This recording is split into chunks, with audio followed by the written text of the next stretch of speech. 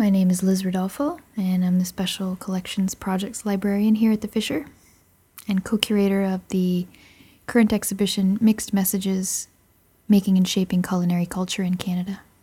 When we started receiving donations of Canadian culinary material from Mary Williamson beginning in 2011, we knew right away that there would be great potential for both teaching and an exhibition in the collection. There was so much material, a lot of it was highly visual, and Mary included some extra information with her donation that really gave the material its context. So right away we started thinking about how we could make an exhibition out of it to show people that this is a collection that's here for them to use.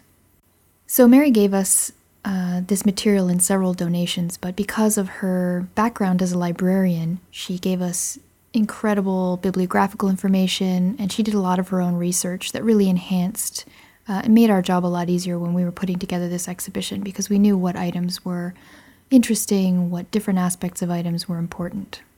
So the donation guided us to an extent because it is primarily Canadian material and it has a certain set period, so we sort of had boundaries for the exhibition. And because Mary suggested Natalie and Irina as my co-curators, they both have areas that they're interested in. And so with all of that, the exhibition started to take shape.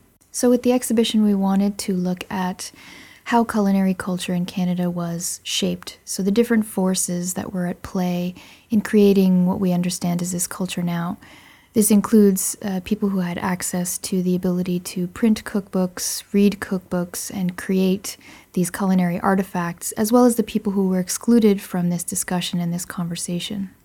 So, for example, we have some manuscript cookbooks in the exhibition, and that type of cookbook would have probably only been created by a certain type of person from a certain class who was able to read, who probably had their own cook.